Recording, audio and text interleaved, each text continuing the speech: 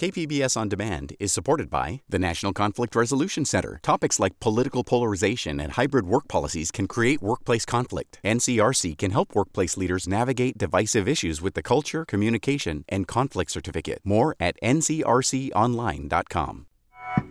San Diego files its first criminal charges against a non-compliant business. Strategy that I think tries to say, look, the carrot maybe hasn't worked, here's the stick. I'm Maureen Cavanaugh with Allison St. John. This is KPBS Midday Edition.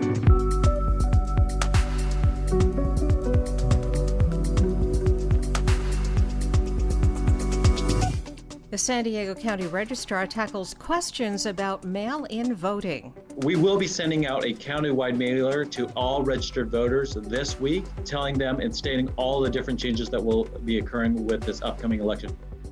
One of San Diego's underwater treasures is threatened by a warming climate, and some tips on how to spend and how not to spend in this uncertain economy. That's ahead on Midday Edition.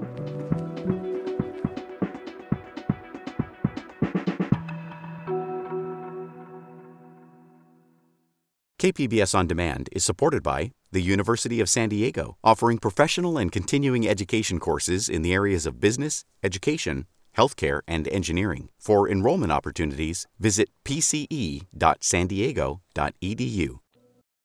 After weeks of encouraging voluntary compliance, San Diego County has issued its first formal charge against a business for allegedly violating COVID-19 public health orders.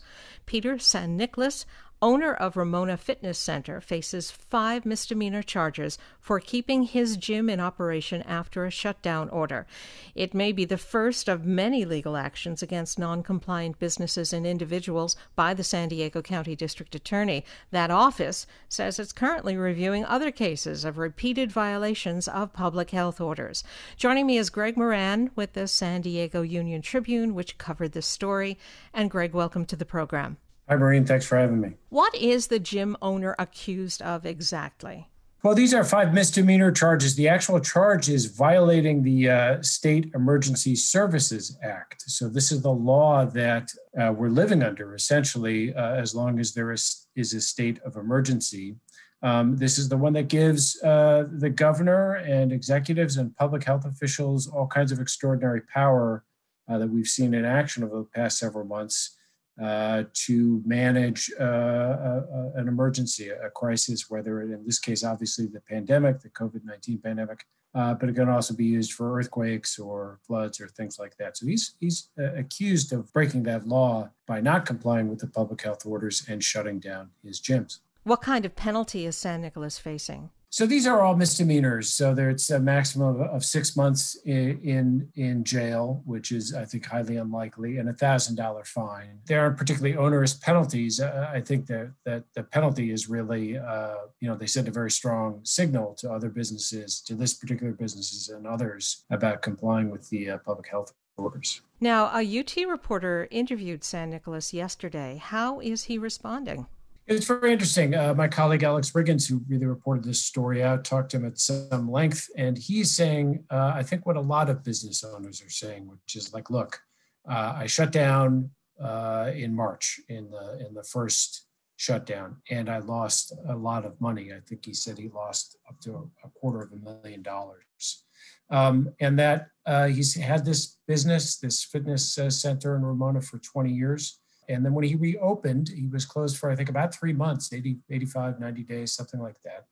He reopened in early June, and then he was told to shut back down again. And he was saying, look, if I had closed down then, I never would have reopened. He has relatives who run businesses, a daycare, I think, which, is likely shut down for good. So his response was he's trying to run his business safely. He doesn't think he's endangering people. He's certainly not. He says he's not doing it on purpose, but he is trying to run his business. He's trying to make a living, and he can't do that if he's closed. Now, the county has allowed gyms to operate outdoors. Isn't that an option for him? I think it would be. I don't know exactly why he didn't avail themselves of that, but some can do it, some can't. You could be, restricted in your sort of physical space or where you're set up or stuff. I'm not quite sure why he didn't go outside, other than, all of us in San Diego County know that Ramona in the summertime, although a lovely community, can be a little warm. So maybe that wasn't viable. Now, the county says other referrals to the DA's Office for Criminal Charges against business owners are pending. What sort of legal defense might businesses be able to use to fight back against these types of charges? Apparently, in the article in the UT, a defense attorney says that some of these laws are overbroad and could be challenged.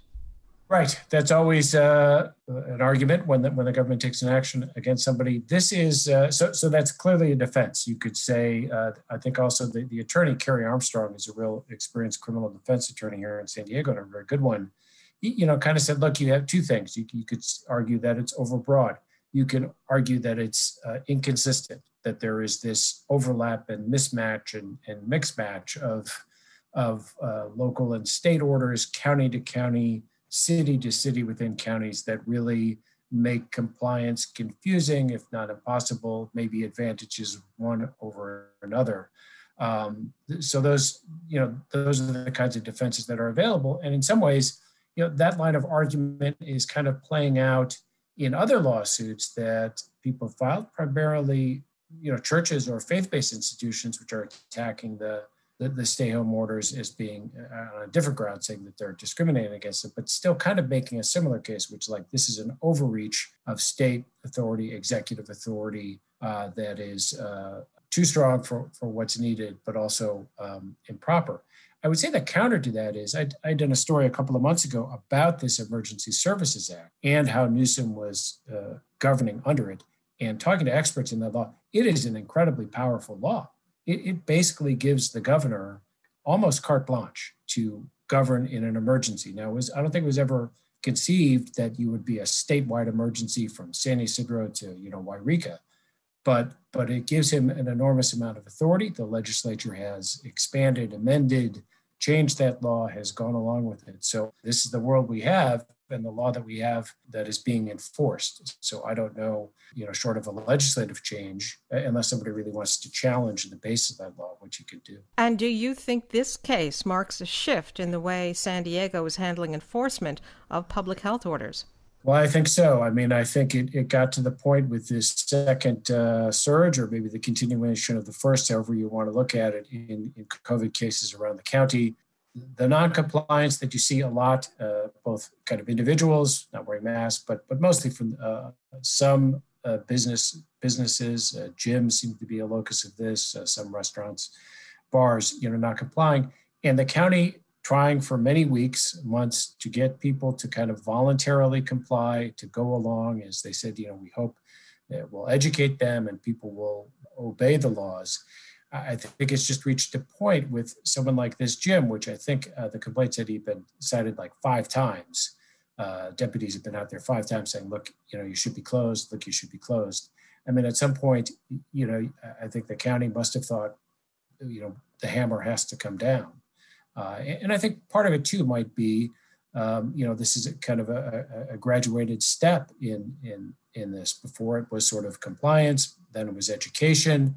Now, okay, we'll take you to court. It's sort of a tactic or a strategy that I think tries to say, look, the carrot maybe hasn't worked. Here's the stick. I've been speaking with Greg Moran with the San Diego Union Tribune. Greg, thanks a lot. You're welcome.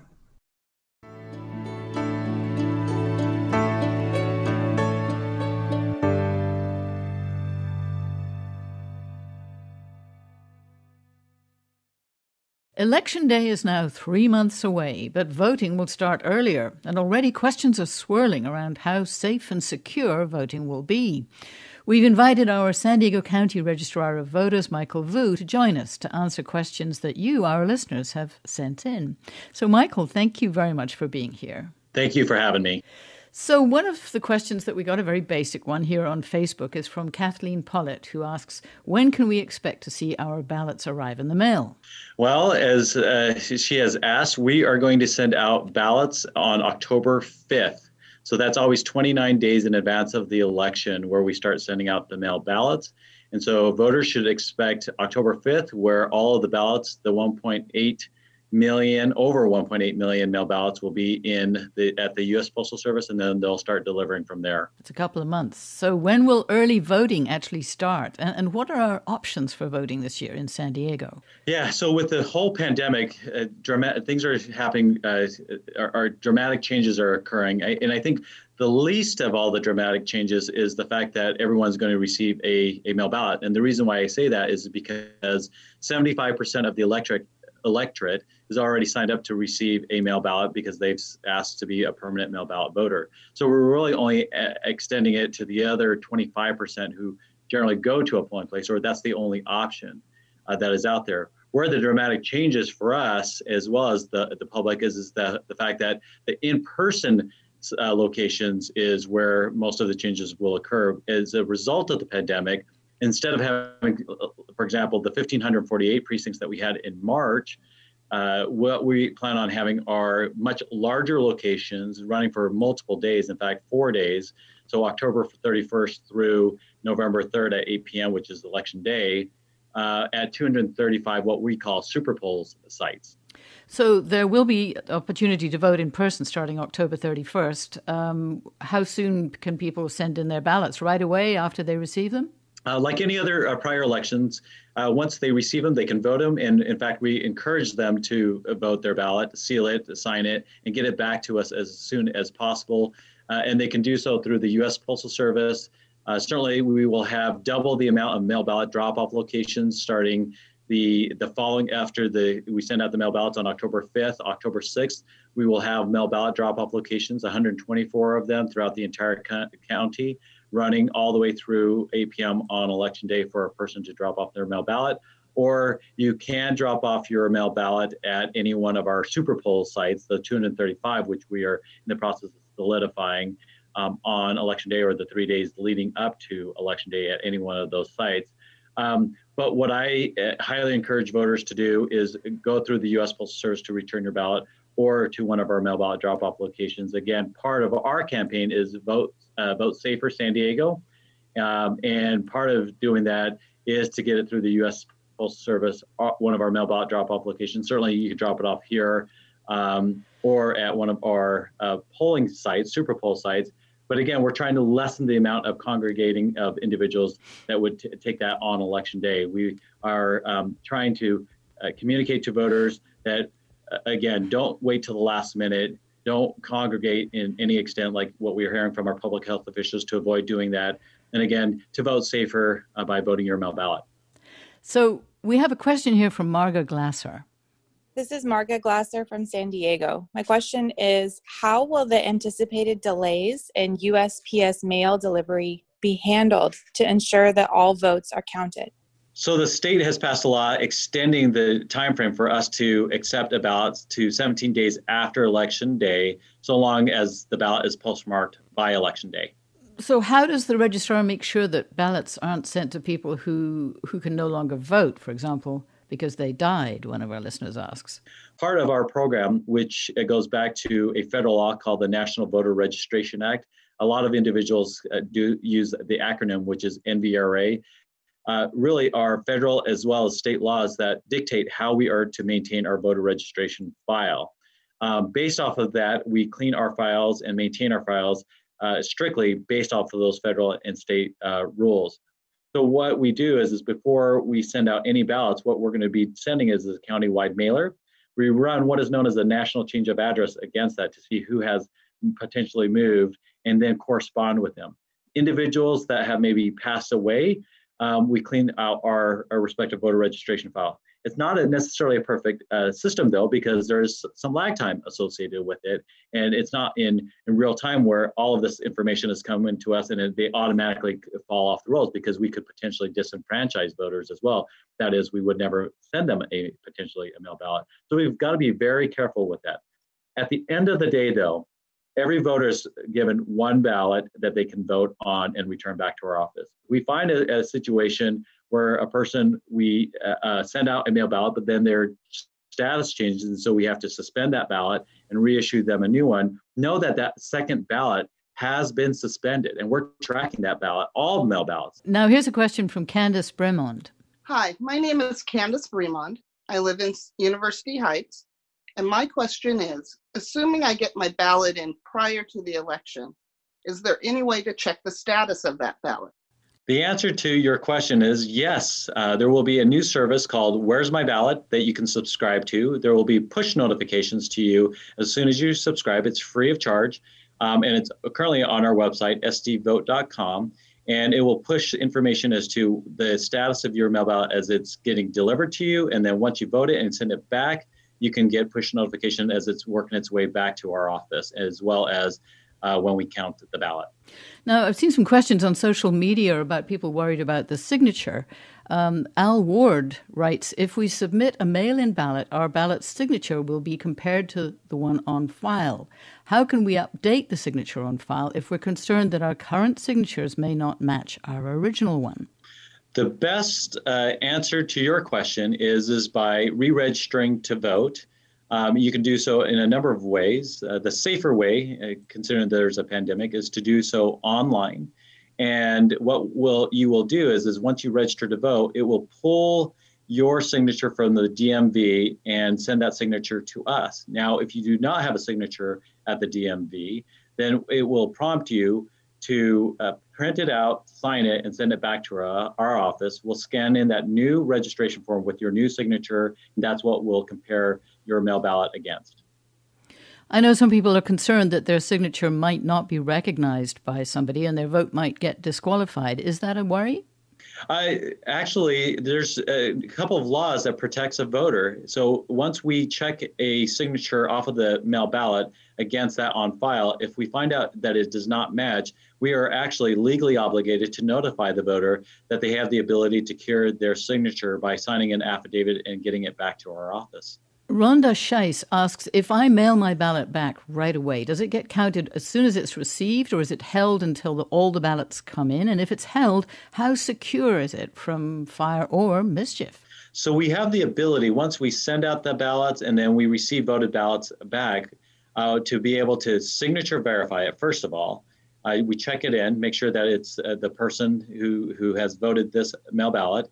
And then what we have the ability to do is then extract and scan and tabulate that ballot after it's been received, once it's been verified. And that's, frankly, we can start as soon as the mail ballots come back to our office. That's a change in the law, I should mention, because we would normally be able to signature verify, but could not extract and scan in that ballot until the 14th day prior to an election. But now, with the change in the law, we can do it as soon as we receive it.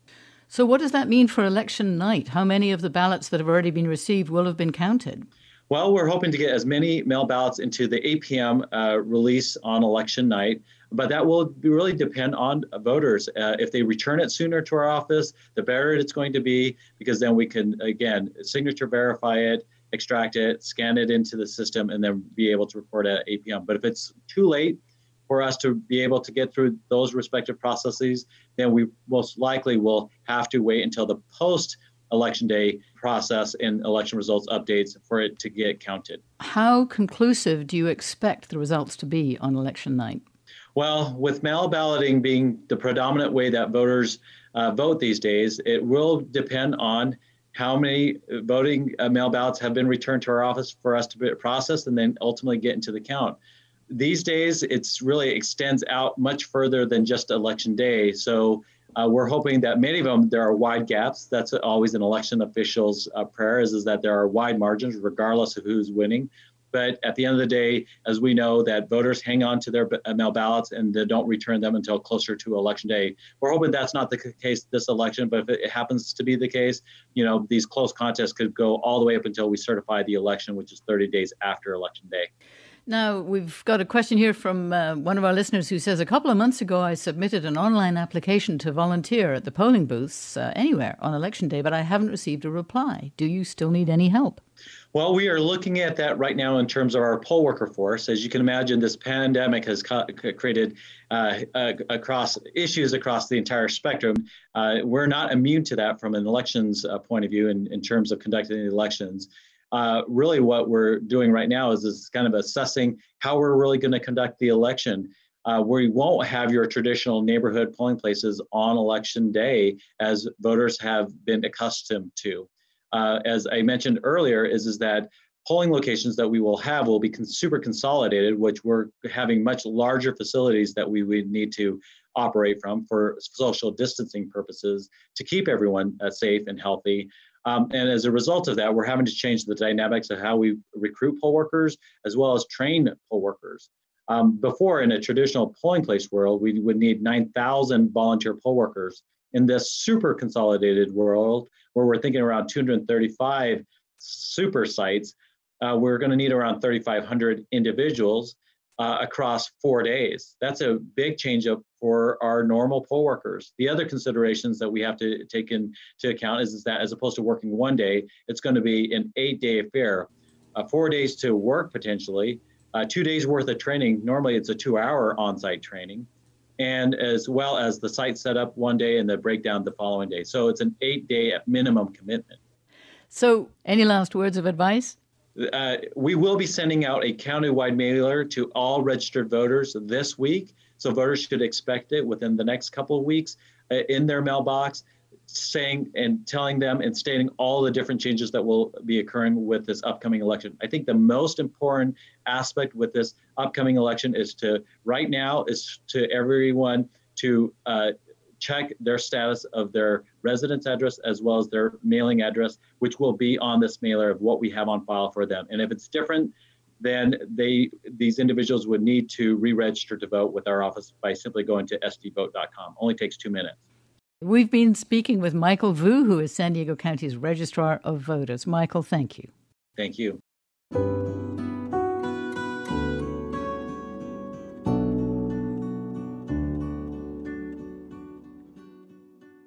KPBS On Demand is supported by the University of San Diego, offering professional and continuing education courses in the areas of business, education, healthcare, and engineering. For enrollment opportunities, visit pce.sandiego.edu. This is KPBS Midday Edition. I'm Maureen Cavanaugh with Allison St. John. The warming climate is putting environmental pressure on California forests that have towered over the Golden State for thousands of years. KPBS environment reporter Eric Anderson says underwater forests are facing the same kind of threat. Ed Parnell didn't have to walk far from San Diego's Scripps Pier to find strands of giant kelp washed up on the beach. The root system is called the holdfast that holds the kelp plant to the bottom. Right there you can see that. They really aren't roots. The Scripps Institution of Oceanography biologist says that's how the algae stays anchored to the ocean floor. Once anchored, they grow up. Basically, it puts out these stipes, and each individual stipe puts out these blades that then make it up to the surface for it to photosynthesize up near the surface. Small gas-filled bubbles carry the long stems to the surface where the blades can soak up the sunshine. Parnell says giant kelp can grow up to 2 feet a day, making it one of the fastest growing living things on the planet. The canopy depends on how much hard bottom is located at depth. Here off San Diego, we have the 2 largest kelp forests off the west coast because we have hard bottom that the kelp can attach to over large areas. Underwater, the giant kelp forests off the coast of La Jolla and Point Loma can be spectacular. Biologists have compared them to an underwater forest of sequoias, but unlike the giant trees, kelp grows fast and dies fast. These young kelp that were videotaped just off the shores of San Diego are already reaching skyward in the cool Pacific Ocean.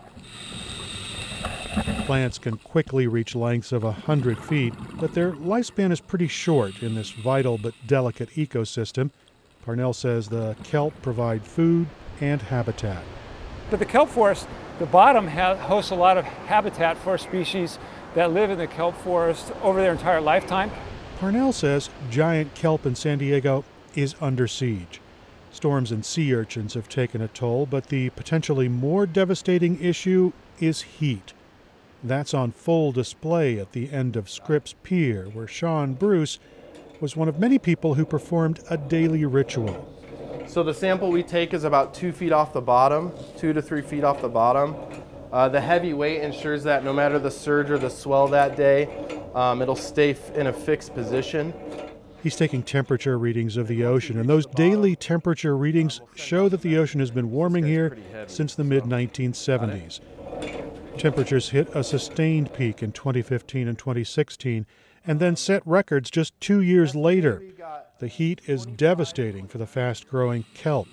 Parnell shared a video of a rocky, barren seabed near La Jolla that has yet to recover from those heat waves. It's a rocky area that should be full of kelp. And the problem is not limited to Southern California. Australia, Tasmania, especially up in New England, also in Europe. And so it's a phenomenon that is affecting these ecosystems in both northern and southern hemispheres. Mark Carr studies evolutionary biology at UC Santa Cruz.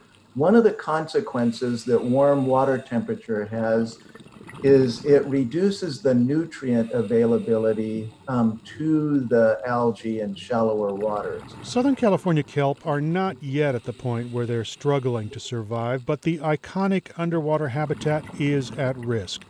Climate science predicts oceans will continue to warm, and data confirms that the trend has been underway for some time. The concern is whether we're now going to start to experience more and more of these heat waves over time. Scripps researcher Ed Parnell says the iconic kelp may already be in trouble, and that could have a dramatic impact on the region's nearshore habitat.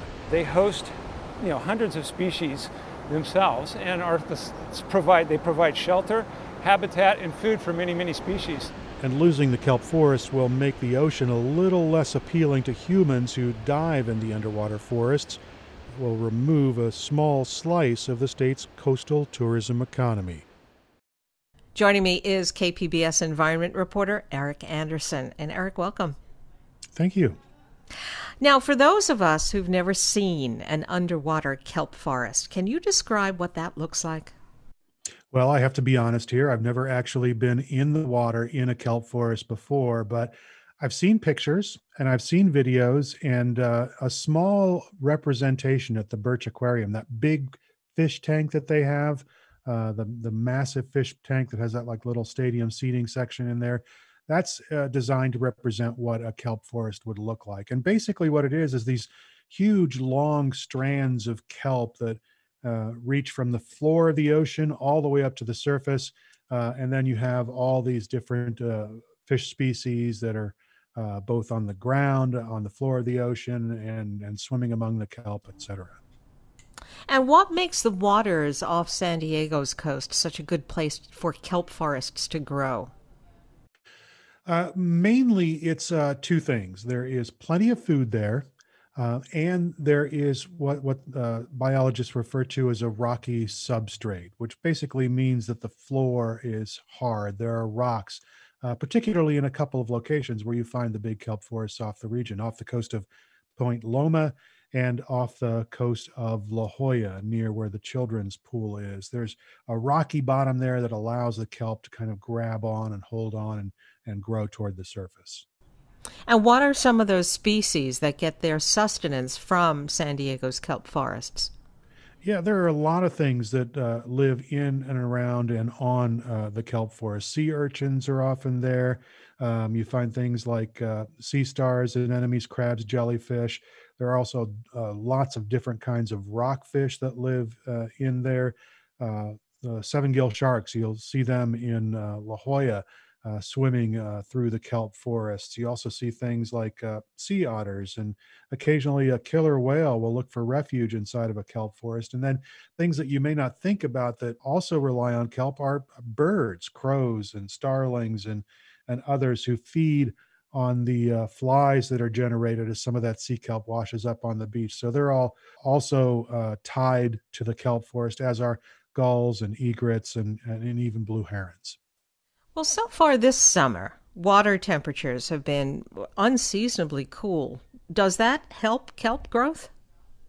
It does. In fact, kelp grows better when the water is cooler, and that's one of the things that has kept kelp thriving here off the coast of the California shoreline. It's the fact that the Pacific Ocean is a very cool ocean, and the temperatures are very cool. And that's what really is kind of at risk here with these increasing water temperatures, these long spells of warmer water that really sort of interrupt the growth, the ability of the kelp to grow. And in some cases, they actually force the kelp forest to shrink because they don't thrive very well in that warmer water. Are there signs then that the kelp forests in San Diego are already in trouble? Yeah, and I think the thing that but most biologists will point to is that big heat wave back in 2015 and 2016. They called it the blob. It was this just long swath of super warm ocean water along the coast. It lasted long enough that it kept the kelp from kind of regenerating in areas that it normally would. And we talked to Ed Parnell at Scripps, and he says you can still see areas where the kelp was just eliminated, and it just hasn't quite grown back. And it doesn't help that there have been subsequent heat events like in 2018.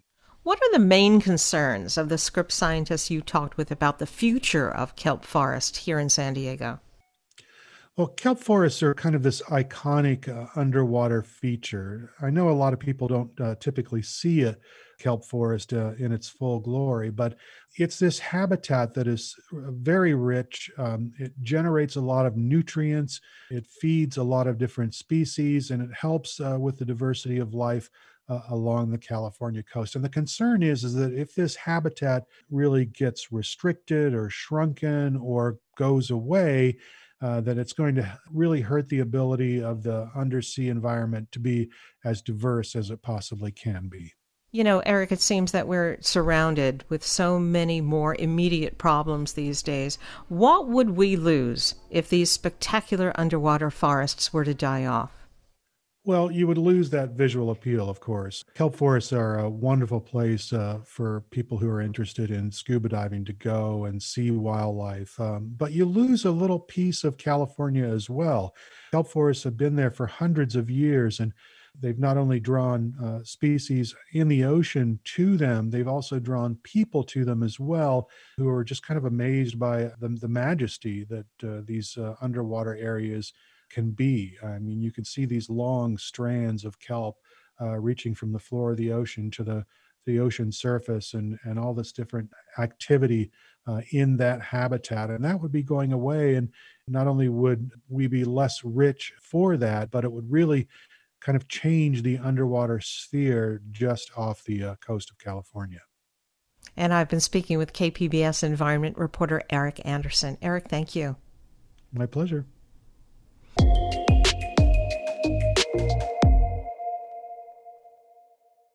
The online review service Yelp estimates some 29,000 California businesses on its site have closed since the pandemic started, more than half for good. For those who remain open, business is way down, and they're doing what they can to stay afloat. KPBS reporter Matt Hoffman introduces us to one of those owners, Tammy Spunas, who says she's trying to keep the lost art of alterations alive in La Jolla. The simplest button, to the most ornate wedding dress, we do it all. This is our livelihood, and my mom started it 30 years ago.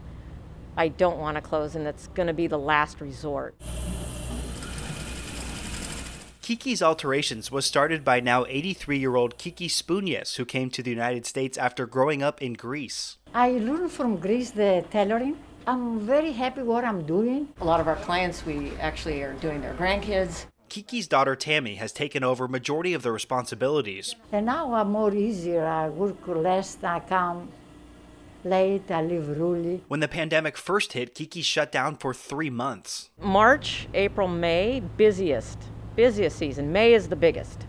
That's where I make most of my income. And you were totally closed then? We were closed, yeah. Since reopening in June, business has been down nearly 75%. Where income doesn't pay the rent, but I do stay open because I don't want to lose my customer base.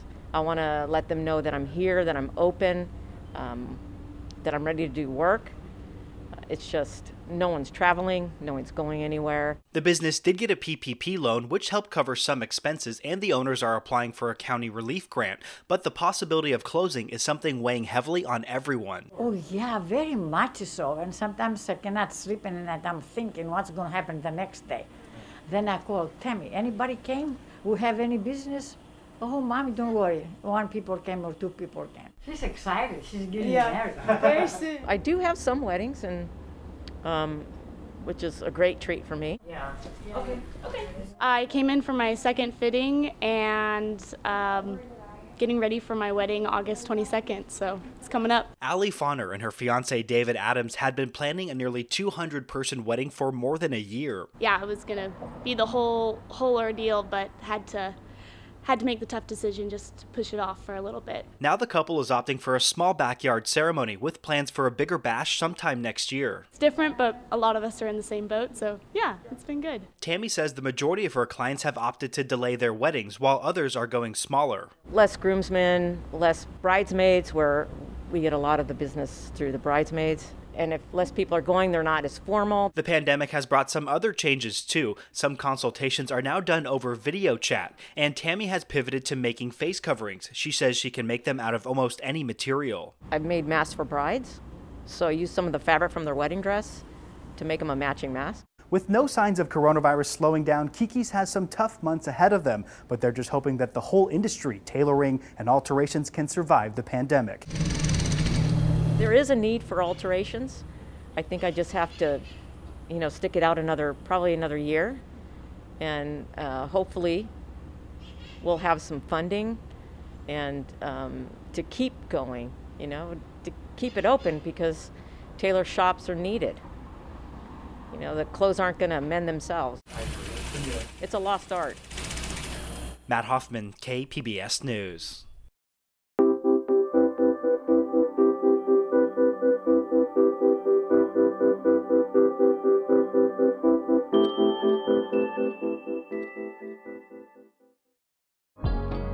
KPBS On Demand is supported by Bill Howe Plumbing, Heating and Air, Restoration and Flood Services. Family owned and operated for 3 generations, Bill Howe has been serving the plumbing, heating and air, and water damage needs of the San Diego area since 1980. With their fleet of trained professionals, Bill Howe has the ability to service all major and minor plumbing and HVAC emergency needs 24 hours a day, 7 days a week. Bill Howe is committed to providing excellent service to their customers with transparent quotes and attention to detail on every job. Whether you're in need of an HVAC installation, plumbing, or water damage restoration in San Diego, they offer the convenience of scheduling an appointment over the phone, online, or through live chat on their website. Call 1-800-BILL-HOWE or visit BillHowe.com, because we know how. You're listening to KPBS Midday Edition. I'm Alison St. John with Maureen Kavanagh. Life has definitely changed due to the coronavirus, and that includes the money we have going in and out of our bank accounts. San Diego County's unemployment rate is estimated to be 16% compared to just over 3% before the pandemic. If you're one of the 250,000 people in the county who've lost your job, you're sure to have thought about how you'll manage, but maybe haven't thought about how a budget could help. Even if you are still employed, there are good reasons to reassess how we manage our money to avoid financial problems down the line.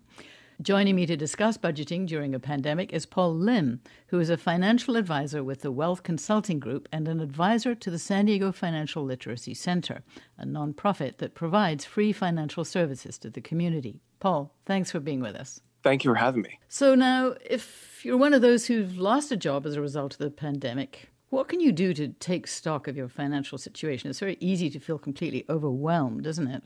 It absolutely is. And one of the things I'd encourage people to do first off is measure what matters. And this is something that's always applied in the past. It's going to continue to do so moving forward. But I think the things that we're going to be evaluating these days are just different than what was important before. First off, if you've lost an income or even 2 household incomes, I would make a point to really figure out which government programs you're eligible for, namely unemployment insurance and things of that nature. You have to have some semblance of cash flow coming in. Once you're able to determine what you can do as far as earning that additional cash coming in, now you really have to be great about putting that budget in place. And I know that people cringe when they hear the B word, but I think if you reframe it in your mind as having a money plan, you're more likely to take some action and feel better about it, as opposed to feeling like you're punishing yourself with scarcity. It feels really scary not being able to pay bills, like rent or electricity or water. I mean, is there any point in calling the people that you cannot pay? Absolutely. One of the first things we'll do with a budget is we divide the categories of your spending into needs and wants. And I think it's easy for most people to understand about the wants and how to cut some of those. Subscriptions and memberships come to mind as things that you can forego during this time. But as far as the needs go, this time presents an opportunity for you to work with a lot of your creditors, landlords, companies that you owe some money to, and really negotiate some terms with them and just make and demonstrate a good faith effort that you're willing to pay them when you can. And these days, people are surprisingly accommodating when it comes to things, and all you have to do is make a phone call. The worst thing they can do is say no. So it's worth a try, huh? Supposing that you can't afford your expenses, particularly since the additional $600 in federal benefits has expired, or perhaps you're waiting for your unemployment to come through, what are your thoughts on putting expenses on credit cards? If you're lucky enough to be able to get a credit card with 0% APR or something of that nature, that can be a reasonable way for you to still be able to meet those expenses using a little bit of borrowed money. You just don't want to get into a habit of accruing large amounts of double-digit APR sorts of debt. It's like the opposite of an investment. It grows in the opposite direction.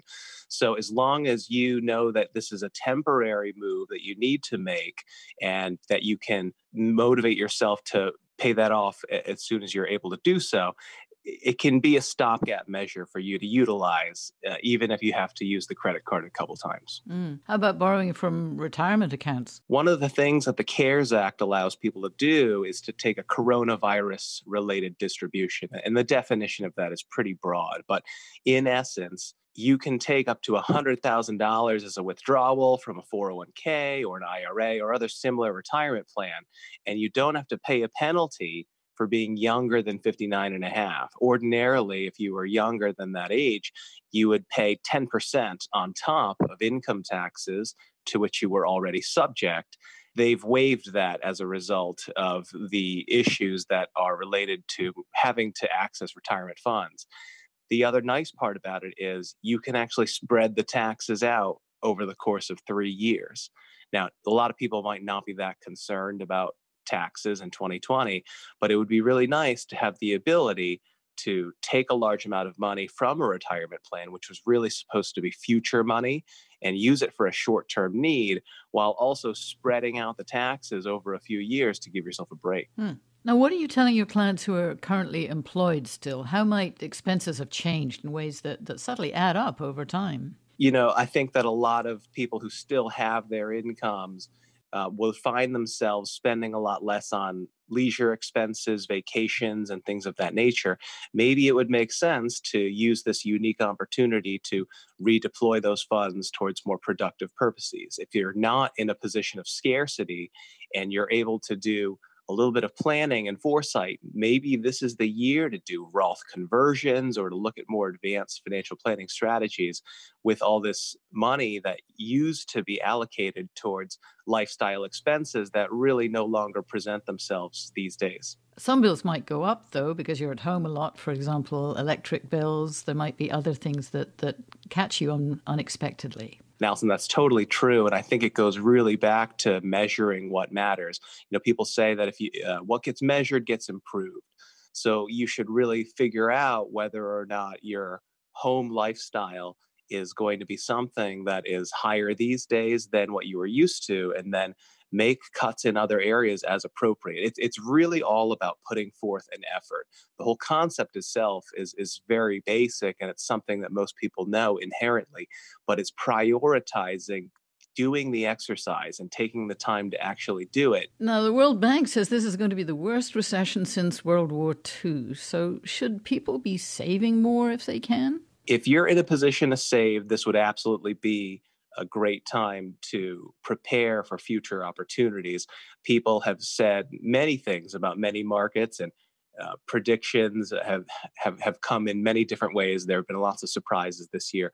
It always makes sense for you to have cash for buying opportunities or to hold out during the hard times.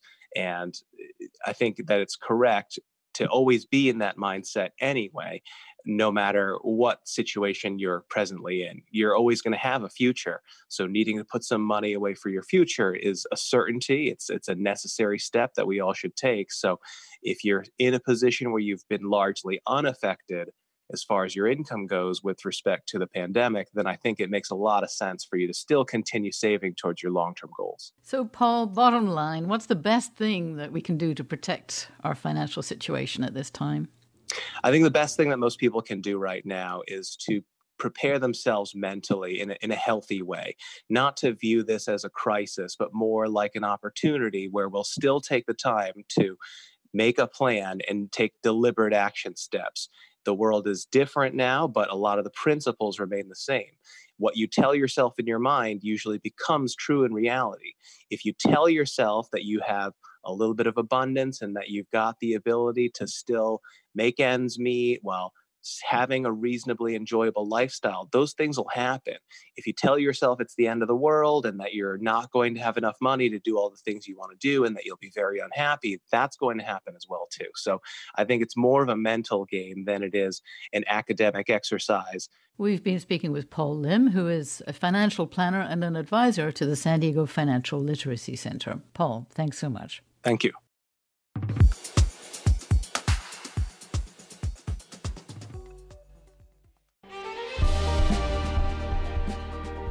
Hi, I'm Bill Hohen. And I'm Ted Hohen. Over the past 50 years, our family has brought many world-class dealerships to Carlsbad, including Mercedes-Benz, Porsche, Audi, Honda, Acura, Jaguar, and Land Rover. That's right. This year we're celebrating 50 years in Carlsbad. So on behalf of the entire Hohen family, we want to thank San Diego. Throughout the years, we've taken tremendous pride in meeting and even exceeding our customers' automotive needs.